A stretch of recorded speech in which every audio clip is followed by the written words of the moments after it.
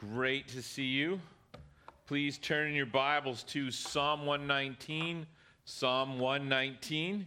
If you're new or visiting, welcome. My name is BK. I have the pleasure of being one of the pastors. I have the pleasure of serving this flock. If you were with us last week, you know exactly where we are. So we've begun a new series looking at kind of going over our mission statement, our affirmation of faith or our statement of faith. And I'm hoping over the next while to explain to you what we believe and why we believe it. And just through this process, I'm hoping to answer some of your questions that you might have. So it really helps me if you do have questions to let me know what they actually are. So there's a couple ways you can do that. You can email them to me. You can hand them to the office. You can use in your bulletin. There's a place for you to write some comments. You can add some questions. You can deposit it into the boxes at the back anyway, or you can just come and ask me. Problem is, if you ask me the question on Sunday, I'll probably forget it by Sunday 12:15. It's kind of like witching hour for me. So, or give it to me in a piece of paper. But some of the questions that I am answering are some of the questions that I have received over and over time. People have asked me some of these type of questions. So the more you ask me, the better I can serve you by taking you through this trip together. So as you guys all know, in your bulletin, there's an explanation. You guys have it? There's a printout of a part of our affirmation of faith called the Bible. Do you guys see that? So we're at the beginning. We're obviously starting with the Bible because the Bible is the foundation of our faith. It is where we source how we know what God has said to us. And I'm just going to read it to you. And then I'm going to, as we go through the sermon, you'll see how I subdivide it. So before we go any further, let's just pray. Dear Lord, Heavenly Father, we just... I pray that we passionately and intimately are able to pray the words, Lord, I need you.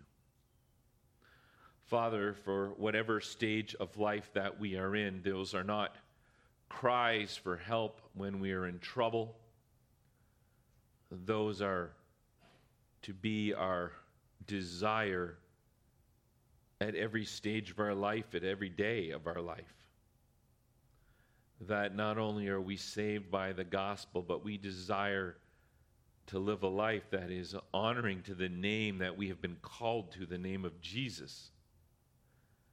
And we need you, O Father, both to empower us, and you have granted us this Bible, this book that has filled us with your wisdom, that allows us to seek you, to understand you, to know your will. And not so much what we are to do, but it's a call to action to who we should be. For you are far more concerned with us being the people of God than the works that we are to do, O Lord. So, Father, as I dive into this sermon, oh Father, I pray that you'd guide me. Just give me clarity and let those who hear me clearly. As we get into these issues of your word, I pray that confidence would grow and trust would grow in you and in this Bible that we use. In your most holy and precious name, amen. So I'm just going to read our statement that we have. And if you go online and you're checking us out, this is the statement that you're going to read from the internet that we have. It basically states, the Bible, throughout history, God has revealed himself in a variety of ways. And God has preserved the substance of this revelation in the Bible. When we say the Bible, we mean the 66 books of the Old Testament and New Testament. These books were written by divinely chosen authors as they were prompted and guided by the Spirit of God. Although those writers were genuine authors, and in most cases not just secretaries taking dictation, the work of the Spirit was so complete that everything written in the biblical books taught the truth without any errors. Strictly speaking, this inerrancy of the Bible applies to its books as originally written, for we can be confident that we have the original text of the Bible in the copies and translations we possess today, because God has preserved those writings. In any attempt to define what we ought to believe or how we ought to live, only the Bible can be used as a final authority. Traditional interpretations of the Bible and confessions of faith are useful guides, but they are always open to corrections and based on further study of the Bible. Any cooperation with others who profess to be Christians must be based on a shared commitment to the unique authority and complete truthfulness of the Bible. So that is our statement, our affirmation of faith. If you were with us last year, you would have heard me begin with how God has revealed himself through history. And that when we look at throughout history, God has revealed himself in a variety of ways. There are two specific ways that God has revealed himself. The first is natural or general revelation, and God does this in two ways. The first being creation. When we see creation, we know that there is a God who exists. The Bible says it speaks to his eternal power, that we know these things just did not happen randomly. Romans 1:18-20 tells us that for the wrath of God is revealed from heaven against all ungodliness and unrighteousness of men, who by their unrighteousness suppress the truth. So everyone knows there's a God. They either suppress it or they do not. For what can be known about God is plain to them because God has shown it to them. What the Bible is clearly stating is we know that God exists because he has clearly revealed it to us. And it says, for his invisible attributes, namely his eternal power and divine nature, have been clearly perceived ever since the creation of the world. And the things that have been made, so they are without excuse. Just even how we've been created, that blood when we're cut creates that it starts to globule at the corner to stop us from bleeding. Those are all not by chance how we've been created, but it's been designed that way, that all of creation screams of God. Then the other way that God reveals himself, just to remind you, is our conscience.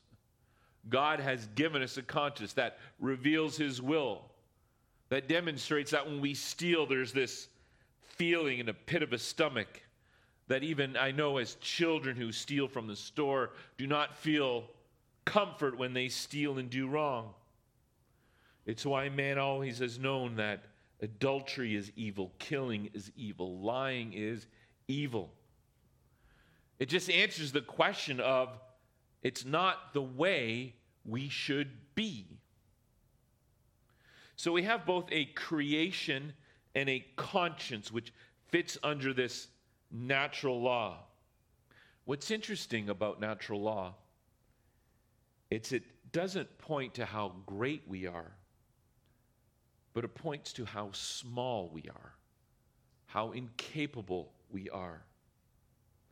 And ultimately, it leads us to an understanding of how lost and hopeless our situation is without this understanding, which leads mankind for a need for God, which we call special revelation. If we know there's a God on high, we need to know what he wants, what he desires. And the ultimate example of special revelation came in the person of Jesus Christ. Amen? That's why it calls him the Logos. The Word became flesh. The Word of God became in Jesus Christ as he walked this earth, and he affirmed. He was the realization of the prophecies from the Old Testament. He is the Redeemer who saves us. So that's what we covered last week.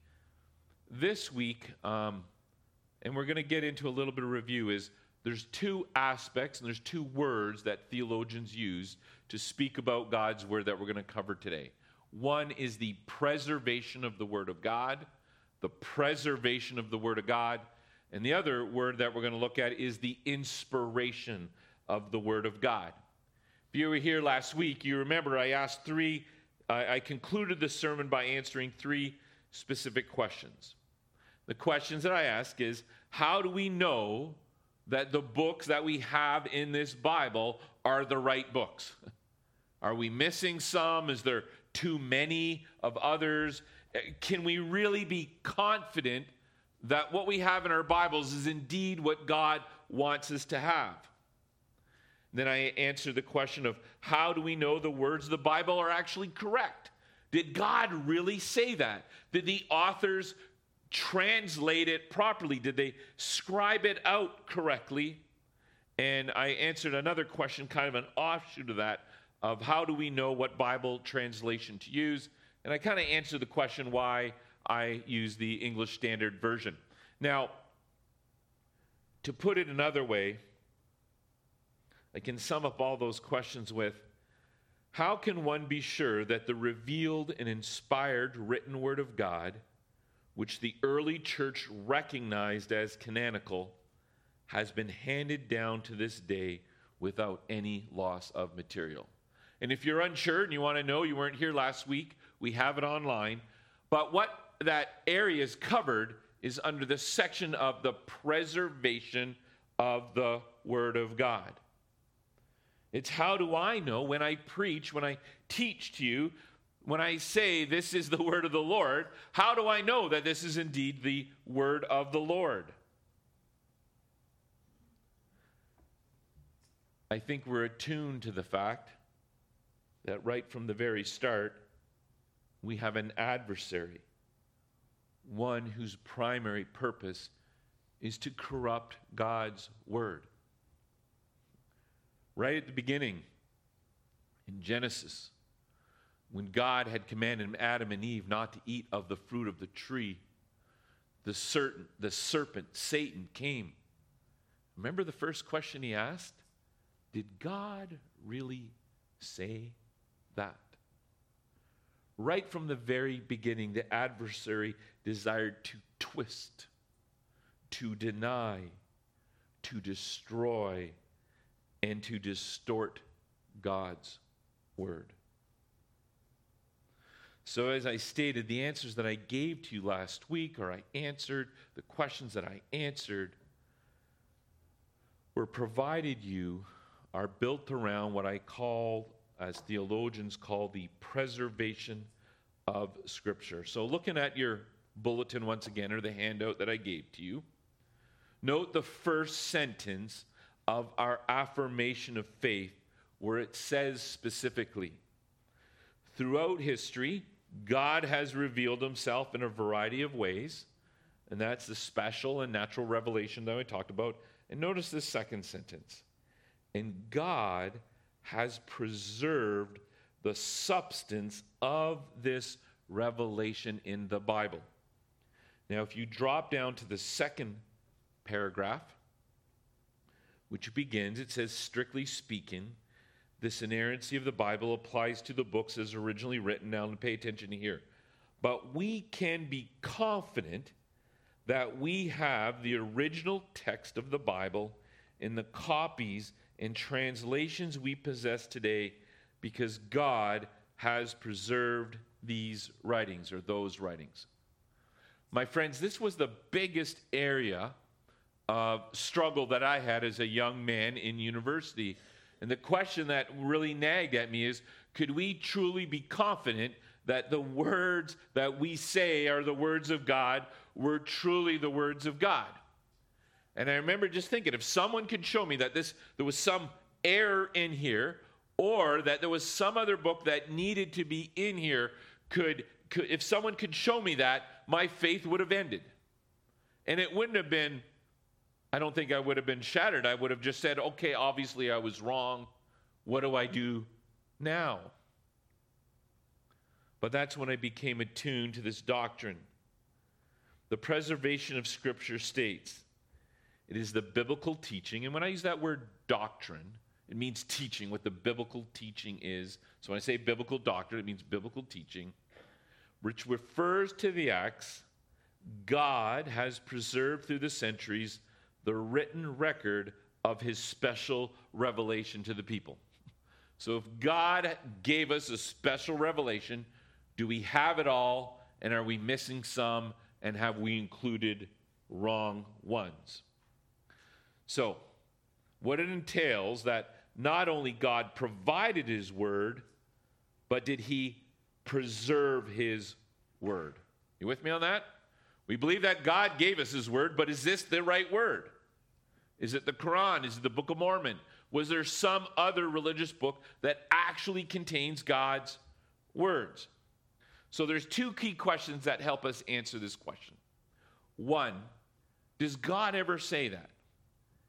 Anywhere in Scripture, does God tell us that his words will be preserved for us? You with me on that? So does God actually say this? So if we're going to affirm this as Christians, does God tell us? And number two is the preservation of God's word, because we believe we have this Bible. Was this preserved intentionally, or is it accidentally? Was God actually responsible for giving us that word, but also providing this Bible for us today? You with me on this? Those are the two key questions I want to answer for you this morning. Well, Dave answered the first question. Does the Bible affirm that God does this? Take a look at Psalm 119:89. Psalm 119:89. And if you didn't know, Psalm 119, it's the largest book of the Bible, the longest chapter, and it's all about God's word. And each section begins with the Hebrew alphabet, Aleph, Baleth, and it goes all the way through. And this section is the L section. And this is where it's God. And I know when Dave started reading Psalm 19, you were saying to yourself, oh my goodness, is he going to read all of it to us? And I remember being at a conference where the guy started reading, and that's what he did. He read all of Psalm 19. When the next speaker came out, just simply said, you really didn't believe he was really going to read the whole thing, did you? But he did. But anyway, so it says, notice what it says in verse 89. Forever, O Lord, your word is firmly fixed in the heavens. So the preservation of Scriptures, the promise God made to us that he would preserve his written word of his special revelations for his people. What this means is that no inspired Scripture has been lost in the past, and others that still wait discovery. Meaning we can be confident that we have everything God wants for us. Now, in regards to verse 89, notice it says, firmly fixed. What that means is, it means to be literally to be established or set in place in a lasting way. It's like almost there's this place in heaven where God has firmly affixed that word. It's not moving, it's not being changed anywhere. The author says this is similar to a pillar that is permanently placed within a building when constructed. So when we think about the heavens, there's this pillar that almost holds everything together, which is his word. So God's word is forever fixed. But the key here is that the verse says that God's word is fixed in heaven. You with me on this? That's the promise God gave. He gave us his promised word. But it doesn't say here on earth that word is going to be firmly fixed. And what this indicates that God has a permanent and perfect record of his inspired written revelation to man, and he has kept that record in heaven. The psalmist will later go on to say in Psalm 152, long have I known from your testimonies that you have founded them forever. So the point we need to understand is God's word is fixed, God's word is unchanging. God's word is everlasting. And it's perfectly preserved in heaven for us. You with me? Nobody's able to break in, to change it, to steal it, to correct it. So the question is, how does that help us? Well, throughout the pages of Scripture, there's this saying, I guess, is for lack of a better word, and it's represented in many parts of Scripture. 1 Peter 1:24, if you want to keep a record, he's actually echoing the words of Isaiah the prophet. In Isaiah 48, it says, "All flesh is like grass, and all its glory like the flower of grass. The grass withers, and the flower falls, but the word of the Lord remains forever."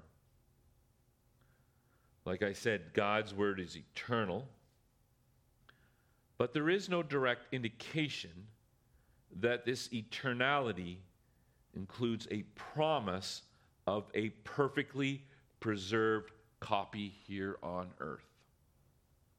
Now, what I mean by that is a lot of people who attack the Word of God, if I took an NIV, is there anybody using NIV here? How about a New American Standard Version? King James Version? We got King James? Old school. Okay. Now, what's interesting in the King James Version camp, before there was really any other versions, they believed their version was the only version. And anything that was unlike the King James Version was a polluted version. So they accepted this idea that only the King James Version could be the correct version, and any other version opposite that would be incorrect. But so the question is, does the Bible actually say that his word is kept in one version? And the verses I'm telling you, it's not, right? It's not. It's actually in many of the different versions. So we do not have a flawless copy or what's called an inspired edition. And the only ones that God promised were the ones when the scribe wrote down what God said. You with me on that? And remember, we talked about that last week. We talked about when they were given, the scribe would write the inspired copy. Someone would look over my shoulder. Hey, I'm going up to Whistler tomorrow. I want to make sure I've got God's word. So he would write it out, and someone would say, well, I'm going to Brackendale. And then they would write, and all the copies would go all over. But someone might make an error. He might have copied a word twice. So all the people in Brackendale would have a copy that would be incorrect, a little bit different from Whistler. But as you took all those copies together, you knew you could find the right copy by just noticing the errors, or what they call variants. You with me on that? Technically, I don't hear any snoring, so you're with me okay a little bit on this. It's kind of funny. I thought when I began seminary, this would be the most boring class that I ever took. And I can honestly tell you after, I thought it was the most exciting class that I ever took when I learned about how wonderfully God preserved his text for us to this day. That he always wanted to make it happen. Now, why did this happen? And here's the thing. Every time God gave his word to man, whether it was to Moses, whether it was to Solomon or David, throughout Scripture, they were always supposed to copy it, but they were always supposed to share it. You with me on that? Let me read you a couple of verses.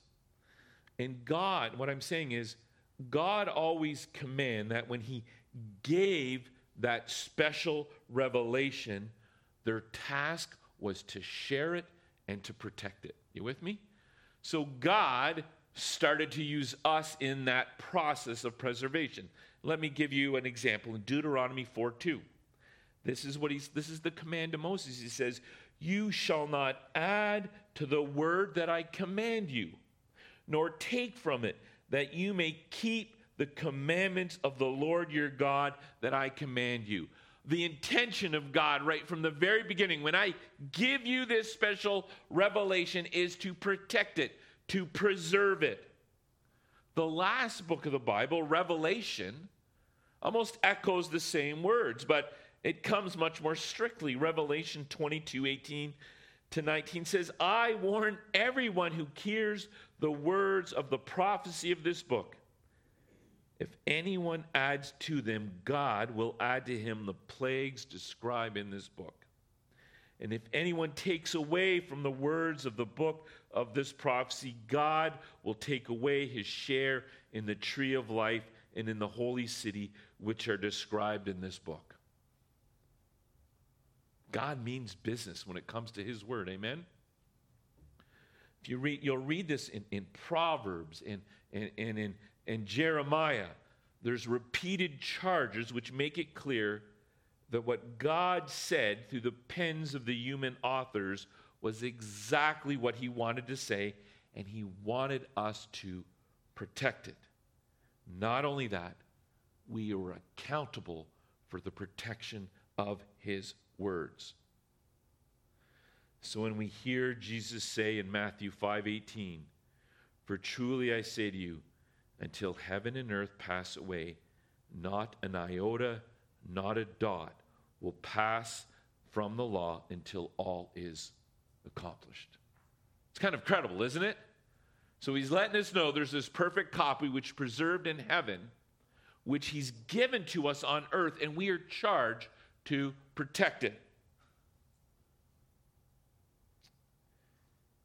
And what's interesting, there's some really great books written that tell of the history of how God preserved his word. And if you guys are interested in this, I've got the books in my library. I got a couple of thousand books. I'd love you. Some of them are really short. They're just testimonies about how some people gave their life. We've heard of the printing press, right? Gutenberg. The whole goal that Gutenberg had wanted the whole world to have the word of God. And that's why he invented the printing press, so all the people of the world, he could print so much faster God's word. There's this interesting story in Jeremiah 36. Jeremiah had a scribe named Baruch, and so God has given Jeremiah the words that he's to say. Jeremiah would preach them, and this guy Baruch would answer this scroll. And this scroll was judgment against the king, so Jeremiah goes in, or I think it was another guy goes in and presents it to the king. These are the words of God that were spoken through the prophet Jeremiah, and he just took them off page by page and burned them. So the guy goes back to Jeremiah. We don't have that word of the Lord. But the scripture specifically said, God says, don't worry. He gave him back every single word of the Lord. And then he added, the king burnt it the first time. Right? It was exactly the same that he reported to it. And we have that record in Scripture. What I'm saying here is that God has used man in tremendous ways to keep his word today. And what's amazing is, it's why we have it in so many different languages, going to different nations and different countries. From the original Greek and Hebrew and Aramaic, people work painstakingly. And you guys know one of our missionaries, Kyle, is involved in this work. And his work is because he's an expert in the original languages. He travels throughout all of Africa and Southeast Asia. So when someone has a copy of the Bible that they want to give to this people group in their heart language, Kyle's kind of like the final editor, just to make sure that it's biblically correct. He just goes over everything painstakingly to know that nothing's missing, so that group of people in that point of the world have exactly the same word that we enjoy today. Praise be to the Lord that God has indeed preserved his word. We have absolute confidence that those words have been preserved in these 66 books of the Bible that we have here in our Bible. The final aspect I want to take a look at is the inspiration of Scripture. So if you want to look at your handouts once again,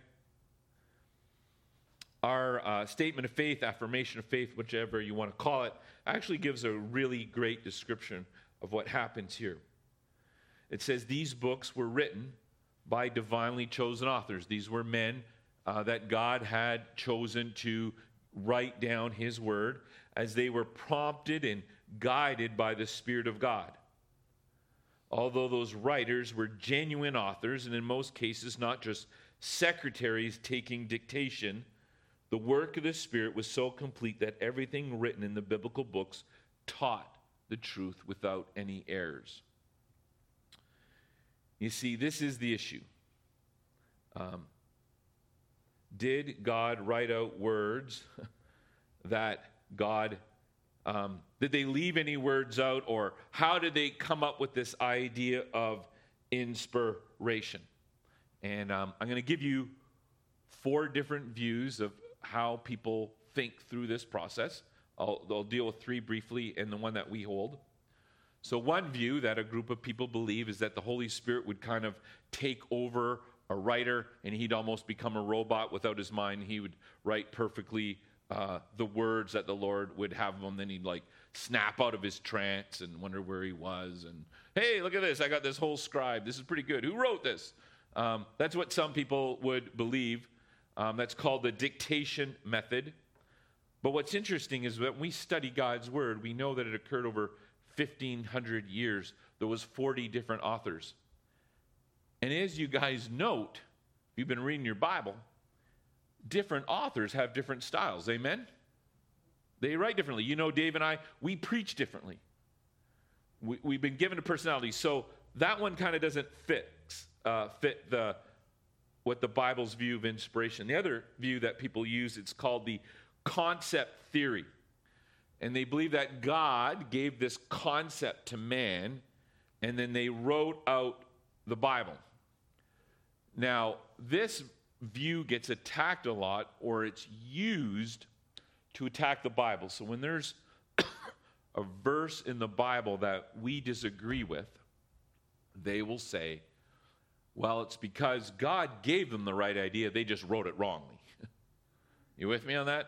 So all of a sudden, they've become the police or the expert on what God should have said, and usually it tends to fit the cultural sensibilities of the day, if you know what I mean. Whatever's the hot topic, or there's a word that people find somewhat convicting today, let's fall on the concept theory, and then that allows us to change the word God would have for us. The third view is called the natural theory of inspiration. Like a great artist or a great writer who has an inspiration to paint a picture, to write a novel. Some people have stated that that's how God inspired that author and he wrote that book. The problem with that is not how the Bible presents the inspiration of Scripture. The technical biblical view, the one we espouse, is we believe in what's called the verbal plenary inspiration.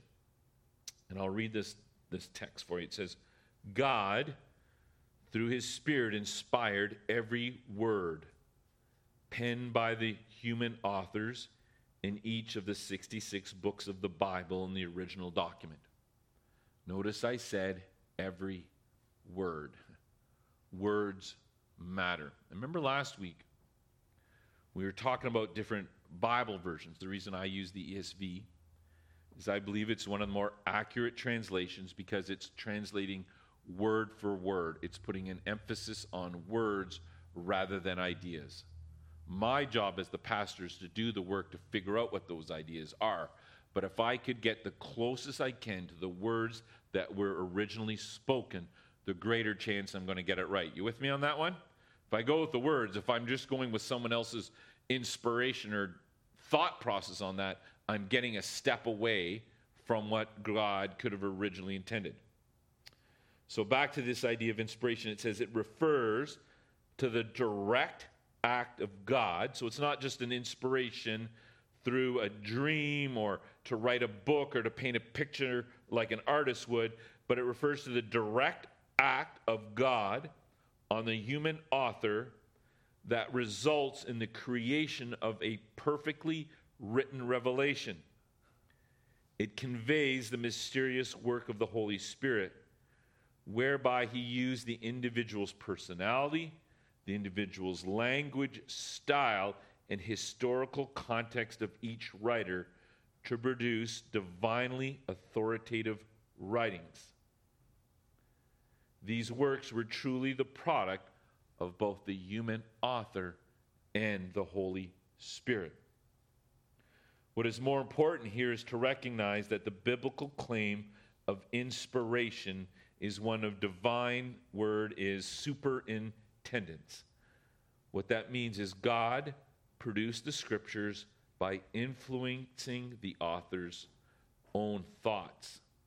And the result is we get a divinely authoritative, inerrant autograph, which is the first copy. Now, it's all good for us to say that, but is that what the Bible says? You with me on that one? I want to show you. These aren't the things that we just say. I want to show to you what the Bible says. The actual process by which the books of the Bible were composed are many and they're varied. One, I'll show you, share with you. Moses, he wrote the first five books of the Bible, called the Pentateuch, under the direct supervision of God. At times, we read that God gave Moses specific words to write, and we see this in Exodus 34:27. And in other cases, Moses even included his own thoughts, and we see this in Deuteronomy 3. David is another perfect example. David wrote many psalms which were collected into the books of the Psalms. Some of those psalms were written directly from his personal experiences, while others were drawn from general life experiences that God wanted him to capture. Some writers actually researched the books that they were going to write. If you begin the book of Ecclesiastes and Proverbs, Solomon searched out and collected many proverbs according to Ecclesiastes 12:9. He wanted to know what those sayings were, and then he and others compiled them into a book of Proverbs. Those sayings were inspired by God, and he used them. Matthew and John in the Gospels, those books were written on their personal experiences with Jesus. You with me on that? So Moses, that's why when we look at the Pentateuch, Moses wasn't at the beginning, right? He wasn't there when Adam and Eve walked the earth. God had to tell him what happened at those events. When we finally get to the New Testament, we have Matthew and John who were there, and they saw those events, and they recorded those events for them. Then we have a situation like the book of Mark, which is actually Peter sharing those events with Mark, and Mark writes them out. And then Luke, which is kind of an interesting one, Luke was not an eyewitness to the events, but it says that he investigated everything thoroughly before writing it out carefully and in order.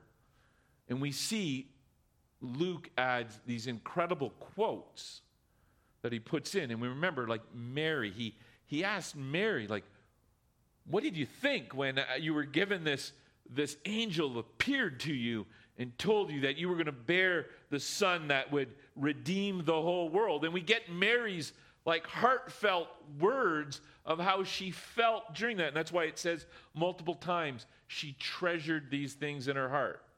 And he knows that because she told Luke. And Luke writes them down.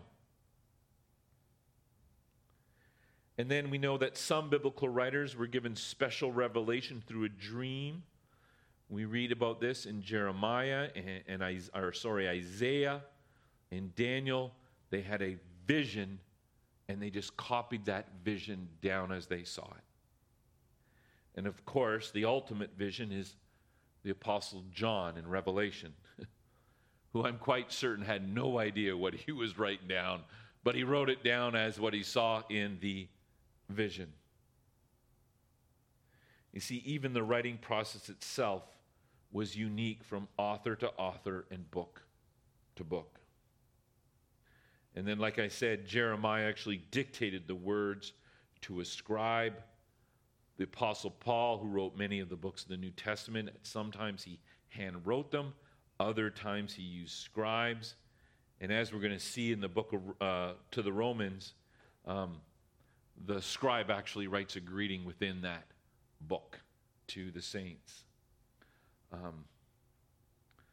But the best definition that we have for the inspiration process is 2 Peter 1. So let's turn with me to 2 Peter 1. This will be the last text that I'll go over.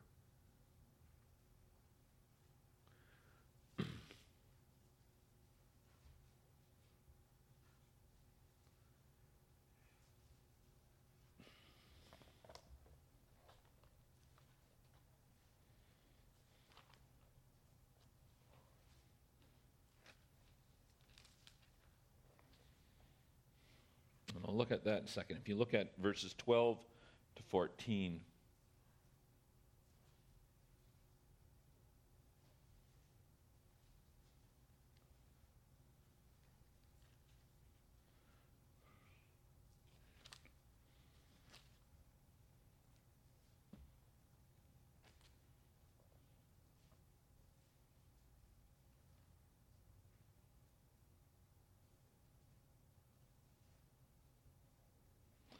So it says, in the context of Peter's imminent martyrdom, he first speaks of a need to hold fast to the truth. And you'll notice that in 2 Peter 12 to 14. What's interesting in this text, that prior to warning of false teachers, Peter affirms the reliability of Scripture because it is the product not merely of human authors, but of the Holy Spirit. And he begins his explanation by referring to his own experience as a witness of Christ's transfiguration. So take a look at 2 Peter. We're going to look at verses 18 and 19. Let me read them to you here. It says, "We ourselves heard this very voice born from heaven, for we were with him." And he's talking about Jesus on the holy mountain.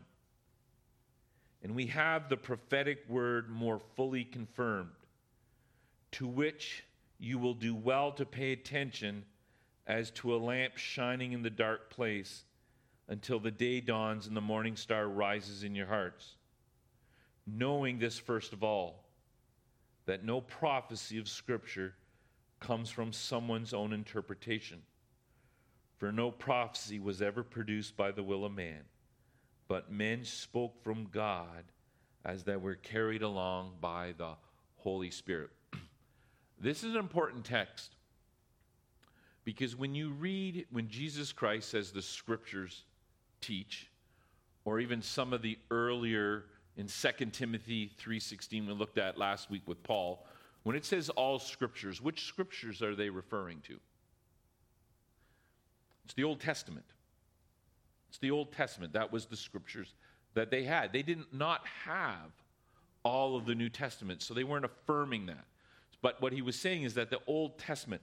Now, what Peter is now doing is he's affirming what's newly been come. And he actually affirms Paul as Paul's writings as just like the Old Testament, meaning they themselves also are the Word of God. And how much more? He says they're more sure. And what he's doing is he's talking about when he went on the Mount of Transfiguration and he saw Jesus transformed before his eyes, an incredible experience.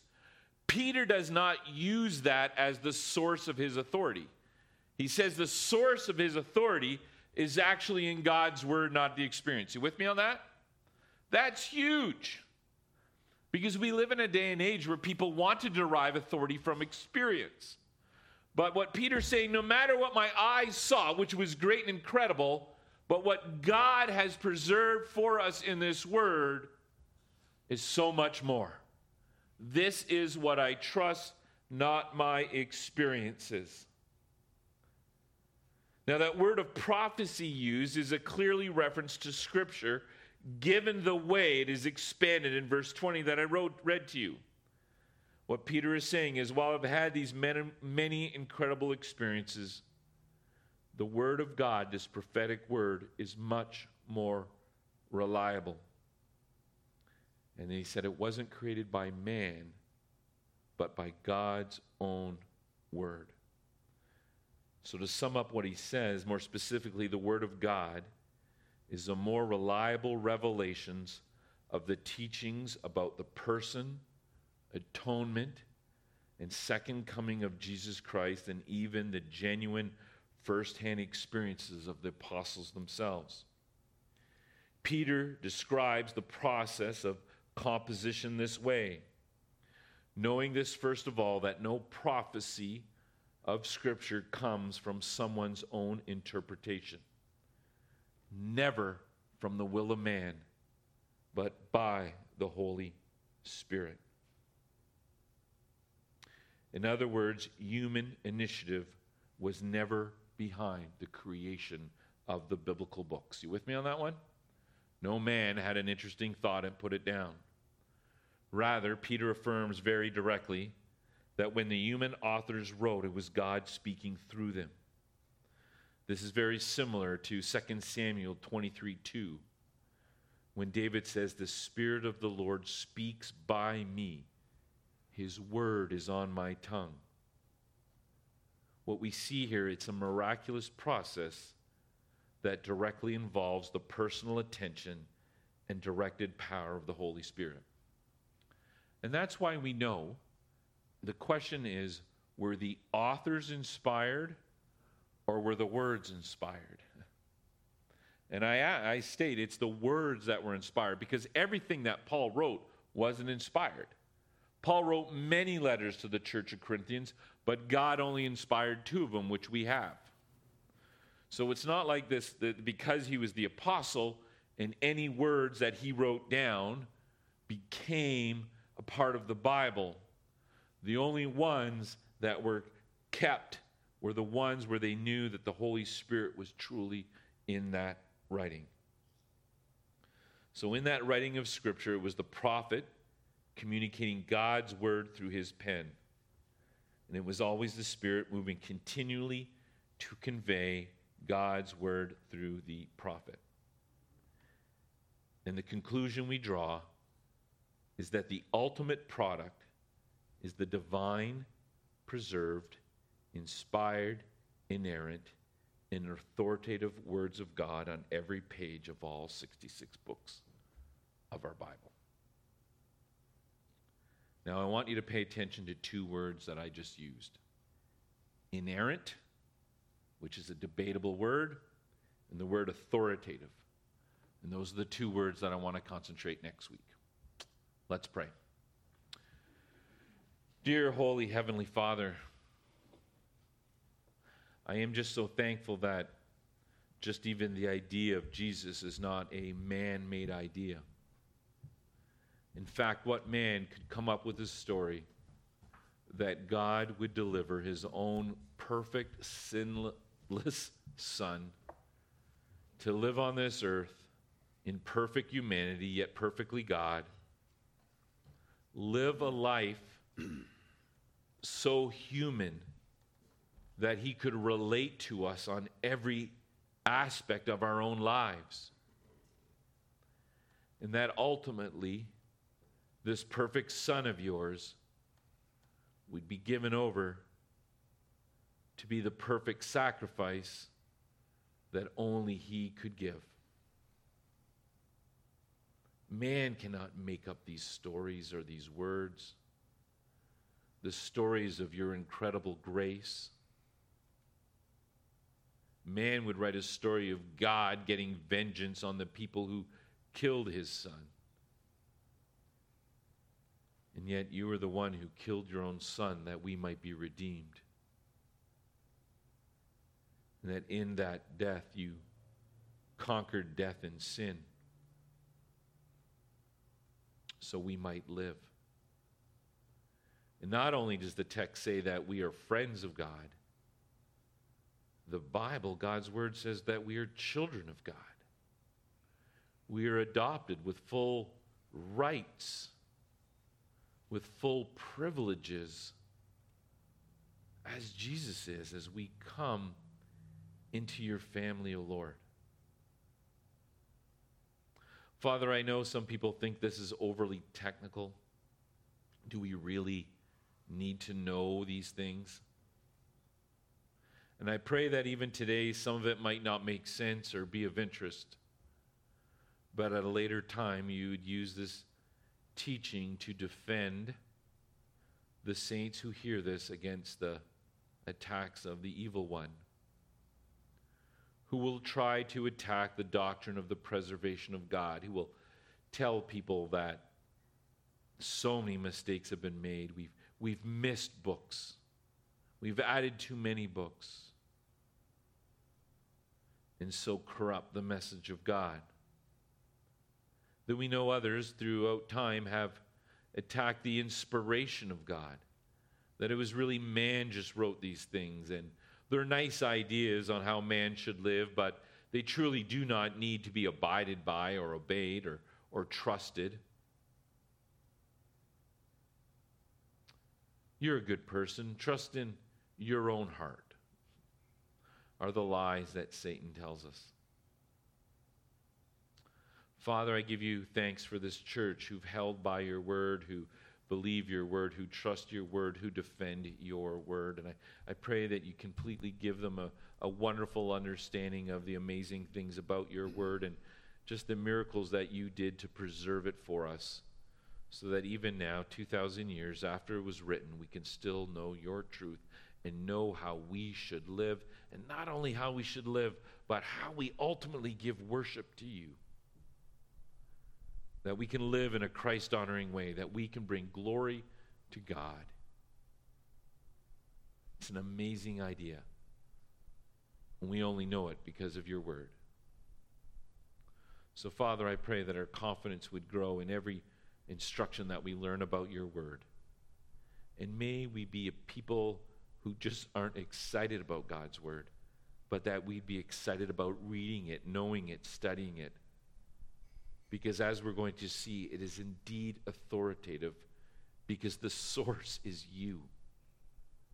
And because you are that source, we should know it all and live by it all. Forgive us for our laziness, our tardiness, for putting things in greater priority than your word. Let us give thanks as children for our parents who read God's word to us. Give thanks to our Sunday school teachers who are diligent to present God's word to us. Let us thank our grandmothers, our grandfathers who taught these truths, those that invited us to church, to Sunday schools, to Bible studies. All the different places that God met us with his word. The incredible stories that are revealed in our testimonies to how true God's word is. Thank you, Jesus. In your name we pray. Amen.